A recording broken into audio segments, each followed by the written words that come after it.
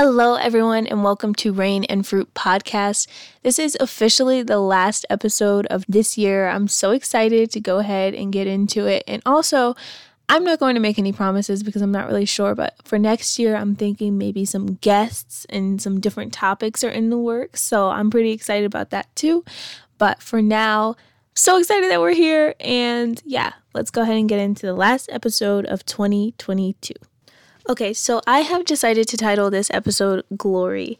And to begin, I just want to start off with a definition of the word itself. So again, the word is glory, and the meaning, if you just look it up on like a quick little Google search, one of the meanings is magnificent or great beauty, right?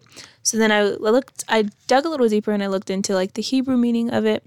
And in Hebrew, the word itself is spelled K-A-V-O-D, but I've also seen it spelled K-A-B-O-D. But it normally means something around battle armaments or the word heavy or even the word connection. So a strong, heavy connection could be interpreted from it. And then also if we just look it up by ourselves, the magnificence and the great beauty comes up. So basically one thing that I want to note about this word is that it's not just used in like our daily language. Like we don't go up to people and say like, oh, I glorify you. Like it's not just a common word that we use. It still has a designated purpose today, just like it did in the Bible. And normally it's used to talk about God and his glory or glorifying God or somewhere in that capacity. It's not just in our daily vocabulary, right? So I was reading scriptures that have this word glory in it, and while I was looking, I came across something that I found interesting, a pattern that I noticed. So I'm going to read Psalm 24, 7 through 10 really quickly, and then I'll expand more on what I meant by the pattern.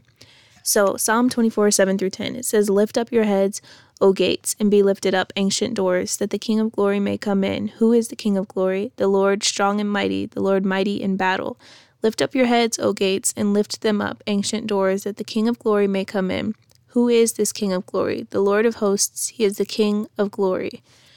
So, one thing that I noticed while I was reading this is the repetition. This is David speaking, and what he's saying is like, lift up your heads, O gates. He says that in verse 7 and also in verse 9, and I was like, why is he saying like the same thing? Like, what is going on here? But what I noticed is that this repetition demonstrates the weightiness and the heaviness that God's glory carried, because when something's so big and so important, or it takes up a lot of space, we normally have to prepare for it. So like if it's a big event, like maybe a wedding or a big birthday party that has been planned for years, or just a lot of time in general, when something is really important or big, we normally have to plan for it, right? So by David's repetition in these two verses of him saying, "Lift up your heads, O gates," it's not because he just wants to repeat himself or hear himself talk. It's because the weight of God's glory and his importance, it's so much more than just, oh, God's showing up today. It's like we need to prepare for him. We need to make sure that we are right with him. We need to make sure that we are living lives that are ready for his glory to be revealed in its fullness. So that's what this episode is going to be about. How can we prepare? How can we make sure that we are right with God and to really know him while we're here on this earth? Because y'all, this earth is not all that we have. There's an eternity and we can spend it with God. So how do we prepare for that? How do we prepare for him coming back and his glory being revealed to us in its fullness? So the first thing that I'd say to answer this question of how we can prepare is to simply believe that God is real. It sounds like such a simple task or just like thing to do. However, I know that it can be very hard for many, especially those who have been hurt by people who have claimed to have known God, or those who have just experienced like really hard things in life. And they're just like, how is there a God if all of this has happened? There's so many different stories that I've heard as to why people feel like they can't believe in God, or like they're just really struggling with their faith. But to all of that, I want to say, I hear you. I see how negative experiences could have hardened your heart.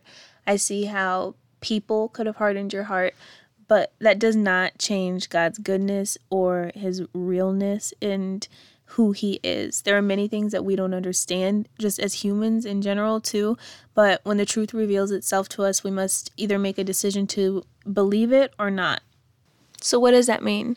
Well, in Romans chapter 1, it is talking about unbelief in God actually and its consequences, and explains how ever since the creation of this world, Three things have been known to us and clearly shown, and it's God's invisible attributes, his eternal power, and his divine nature. They've clearly been seen, and so those who choose not to believe are left without excuse and without defense. If you guys have ever studied like the anatomy of the human body, or even something as simple as like photosynthesis of plants and how they grow, it's evident that the detail involved in these things is by no accident. Like, we obviously have a creator. And so that's what it's saying. It's saying that since you've been born into this earth, if you look at anything around you, the way the sun sets, the way the trees grow, the way the wind blows, you know that it's not just an accident. It's coming from somebody. It's coming from a creator. And so when you seek the truth of who God is, when you ask him to show you what's real, what the truth is, and you really seek truth, it'll be shown to you. So by people knowing this from the start, by simply just living in the world, you're left without excuse or without defense if you do not believe in God. Do you see what I mean?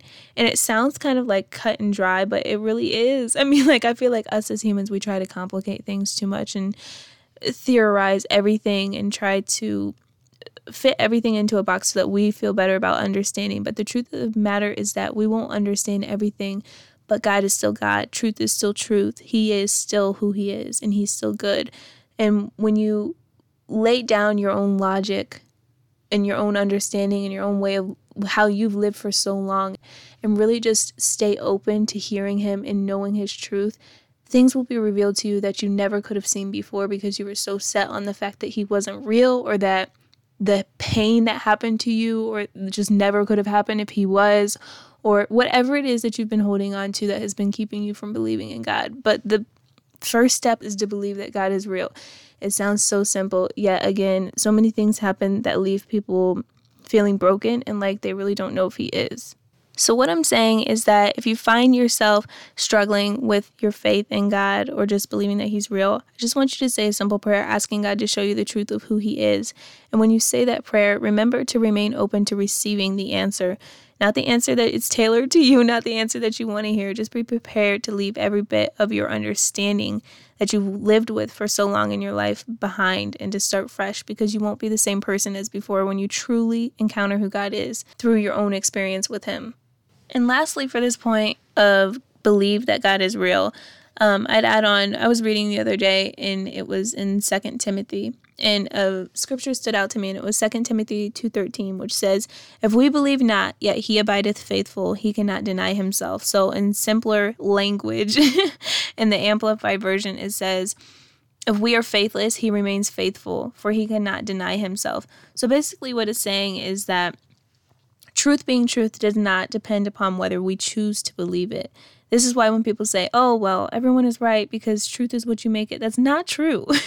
If that were true, there wouldn't be any truth because no one would technically be right. So this is why I strongly encourage everyone to truly seek the truth and ask God who he is. Ask him to reveal truth to you. Even if you're struggling to believe that he's real, with whatever ounce of faith you have in him, ask him to reveal truth to you of who he is, because there is one truth, or else it wouldn't be truth. It would just be everybody doing what they want. If we believe not, yet he abideth faithful, he cannot deny himself. It doesn't matter what we think, he's still God. And so our feelings don't determine it. Our rejection issues, our healing that we still need to face, our wounds, they don't determine his truth. What we've been through doesn't determine his truth. He's God. He was God when we were created. He's God when we won't be on earth anymore. He's God, period. So I just want to put that out there, because I think that a lot of times us as humans, and it's completely normal, but we respond out of our emotions. We respond out of our feelings sometimes. And we build up like these walls, and it's hard for us to hear things that we don't really want to hear, right? But that doesn't negate truth being truth. And so if you feel like you just really don't believe in God, I just encourage you to say that prayer. God, reveal to me the truth of who you are. Whether you feel like you're believing in him or not, with whatever ounce of faith you can scrape up. Ask him to reveal the truth to you and be open to be transformed, because he wants to do life with us. He wants to heal us. He wants us to be better, and he wants us to be close to him. Like, we're not supposed to be separated from him. That's what sin did, but his love paid it all. So I just want to put that out there. The first point is to first believe that God is real. Moving on to the second way that we can prepare for God's glory, maintain your own relationship with Jesus. In Matthew 6, Jesus is talking about being anxious and worrying about things that he already knows you need, right? So in verse 33, he says, "But first and most importantly, seek his kingdom and his righteousness, and all these things will be given to you also." So sometimes it's mostly heard as like, seek first the kingdom of God and all these things will be added unto you. Basically what it's saying is that when we have God leading us and choose to follow his direction, we end up right where we need to be. All we need truly in this life is him, and everything else will be added and given unto us because he sees that we need it. So when I say maintain your own relationship with Jesus, having a relationship with God is so essential for living a life that's worth it, because we each have a purpose. Like, we were created with a purpose, and we cannot fulfill it outside of God because he's the one who put that purpose in us and he created us to begin with. In addition to that, we ourselves cannot be satisfied outside of him. We're supposed to know him. We were never meant to be separated from him. But that was the consequence of sin. However, now, through Jesus, we're able to be reconciled with God and actually know him for ourselves if we choose to do so. And I want to put an emphasis on if we choose to do so, because he's not going to force anybody to be his child. He loves us all enough to let us choose. But when you do choose, that's when the real healing occurs. That's when the real restoration comes into your life, and the real the real everything that you need, the real love, the real peace, the real joy, everything. That is when it comes into your life, when you allow God to work in you and through you and produce those things from the inside. The fruit that's produced as a result of being connected to God is sweet. It's peace, it's love, patience, kindness, goodness, and I'm just naming the fruits of the Holy Spirit, but faithfulness, joy, and self-control. And you're able to be set free from things that hold you back in so many ways, like unforgiveness, anxiety, anger, depression, fear, etc. When you're connected to God, it doesn't mean that you're going to be this perfect little person all of a sudden. But what it does mean is that you have the tools to grow. You have the tools to move forward and to actually feel like you're accomplishing things, and know that you are, because you're in alignment with the one who created you. You're not trying to wonder who you are in this world, what you're supposed to be doing, and just run from thing to thing feeling unfulfilled and like there's a void in your heart. He fills that void. He knows who you are. He knows the purpose that he's given you. So he's going to help you to go from glory to glory to glory, to keep on improving who you are and walk in the blessings that he has intended for you to have, and that you may have been unknowingly blocking yourself from by having certain habits or holding on to things that have been holding you back from receiving all that he has for you. And building off of that, I just want to say really quickly that the plans that God has for us are always good. So when he's calling certain things sin, when he's prompting you to not do certain things or to just really like be better, it's not because he just wanted to have like a fun little time calling things sin and just be like, oh, you can't do this, you can't do that. It's because he knows the consequences of sin. He knows what they do. He knows the end from the beginning. And so he knows that if we do this, then this. He can see things that we don't necessarily always see, or that we don't know are going to happen in the future. And he wants what's best for us. So I just want to also hone in on the fact that God's intentions are always pure, because he's good. Goodness comes from him. He is love. Love comes from him. And so he's never doing anything with malicious intent towards us. He loves us, but he's also, as his children, going to direct us in the right path. And another thing that's beautiful about coming to him is that you can commit your ways to him and let him lead you to everything it is that you need. You don't have to be perfect when you're coming to him. I feel like I've heard a lot of people say, well, I need to get myself together before I come to God, or I need to stop doing this before I can even talk to him. No, he knows that we're imperfect, and he still chooses to love us. His love isn't like our love, where we're like, you know what, I'll do this for this. He chooses to love us despite the condition that we're in. But the question that we have to ask ourselves is if we want to stay in that position, or if we want to be repentant and come to him saying, you know what, I do need help. I want to change a direction. I commit my life to you. I commit my ways to you. I want you to lead me, because the way that I've led myself hasn't gotten me anywhere.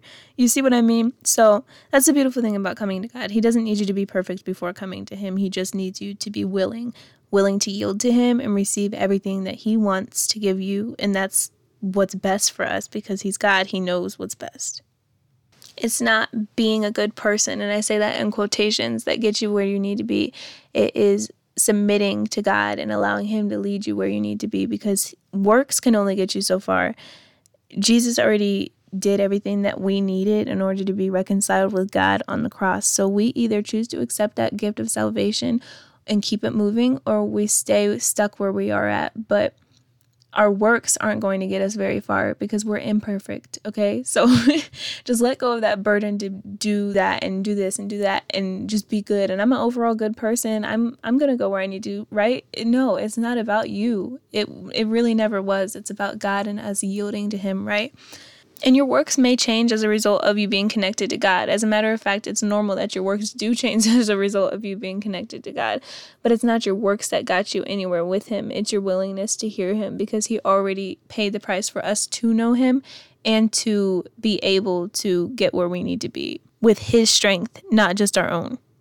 So far for how do we prepare, we have: first, believe that God is real. Second, maintain your own relationship with Jesus. And lastly, be steadfast in your walk with God. The meaning of the word steadfast is to be firm and unwavering, right? So this means that circumstances will always be changing, but God will be God forever. So if we can remain steadfast with our eyes on him, if we can keep our eyes locked on him, we will also remain steadfast in our faith, and as a result, have a firm foundation. So in Isaiah 26, 3-4, it says, "You will keep in perfect and constant peace the one whose mind is steadfast, because he trusts and takes refuge in you." By focusing on the Lord, we are getting literally everything that we need. We receive the nourishment necessary for our souls. We receive the joy to make it through hard times. We receive the healing that we need from wounds of the past or from wounds that occur. We have God on our side, and that's a beautiful thing to have. So remain faithful to God. You're going to make mistakes. You may feel like hiding at times, but he sees you still, and he wants you. He wants all of you, even the imperfections. He wants to do life with you, and he's waiting for you to give him your yes. So I'm going to close this out with a prayer. And remember that if you have any questions, you can either DM on Rain and Fruit Instagram at rain_and_fruit, or submit a question to the section on the podcast website, which is rainandfruit.com. So, dear Heavenly Father, I pray that you prepare us for your glory. I pray that no one listening to this episode is left unprepared. I ask that you show each of us the truth of you, and that we are renewed as a result of the revelation you provide, because you make all things new. I pray that we be filled with your Holy Spirit, and that your living water flows through each of us, never leaving us thirsting for anything else. Show us who you are, Lord. Give us the courage to say yes to you. I ask that we have eyes that see and ears that hear and discern truth. I pray for anyone who may be struggling to believe that you're real because of past trauma or pain, or anyone struggling with their faith in general. Abba, I ask that you break down any strongholds that may be keeping them from experiencing life with you, and I ask that they tangibly feel your love and presence around them. I pray for life-changing encounters in your presence for everyone who has listened to this episode. In the name of Jesus, I pray. Amen. All right, y'all. So that's it for the last episode of Rain and Fruit Podcast for 2022. I hope that you all have an amazing rest of the day wherever you're listening to this from. I love you all, and I hope that you understand God's love for you as well, and that you are transformed by it. Again, I'm not sure about next year what exactly it's going to look like for this podcast. However, I'm going to go with the flow. I am wanting some guests on here, so we'll see how it goes. But anyway, I love you all. I'll talk to you on the next episode of Rain and Fruit Podcast.